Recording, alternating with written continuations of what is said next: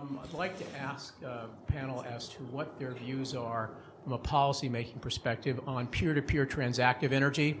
So opening up the ability to be a prosumer, whether you're a residential or a commercial owner, and being able to sell that energy to somebody who's in a local part of the grid. It can be through a microgrid or it could be through another mechanism. But what kind of regulatory or policy-making, if any, have you been involved with?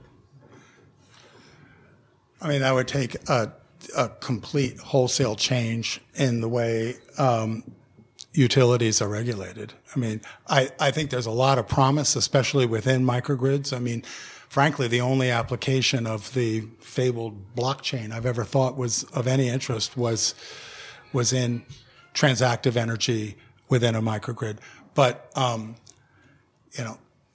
whether there's the legal setting for that to take off, I think is questionable. I don't know if this applies, but DC, for all of our government buildings, including schools, we buy a third of our power from Iberdrola wind farm in Pennsylvania. And the way that works, is they generate about a third of what we use. It goes into the pool of power, and we pull out that third on the other end. And that's a 20-year contract. And so it gave them the funding they needed for building their capital costs and maintaining. And so we, captivated that wind farm for 20 years. And so we, the rest of all of our buildings are through, we buy RECs.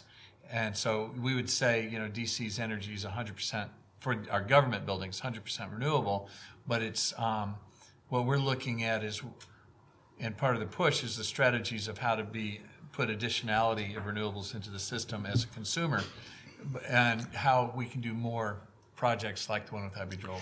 If Richard had asked me what had I not been able to say on the panel, I would have said that we're also looking at actual PPA, but also a virtual PPA. But we have the opportunity to invest in the offshore wind that's actually being built off the coast of Massachusetts. Those prices came in amazing. So very excited.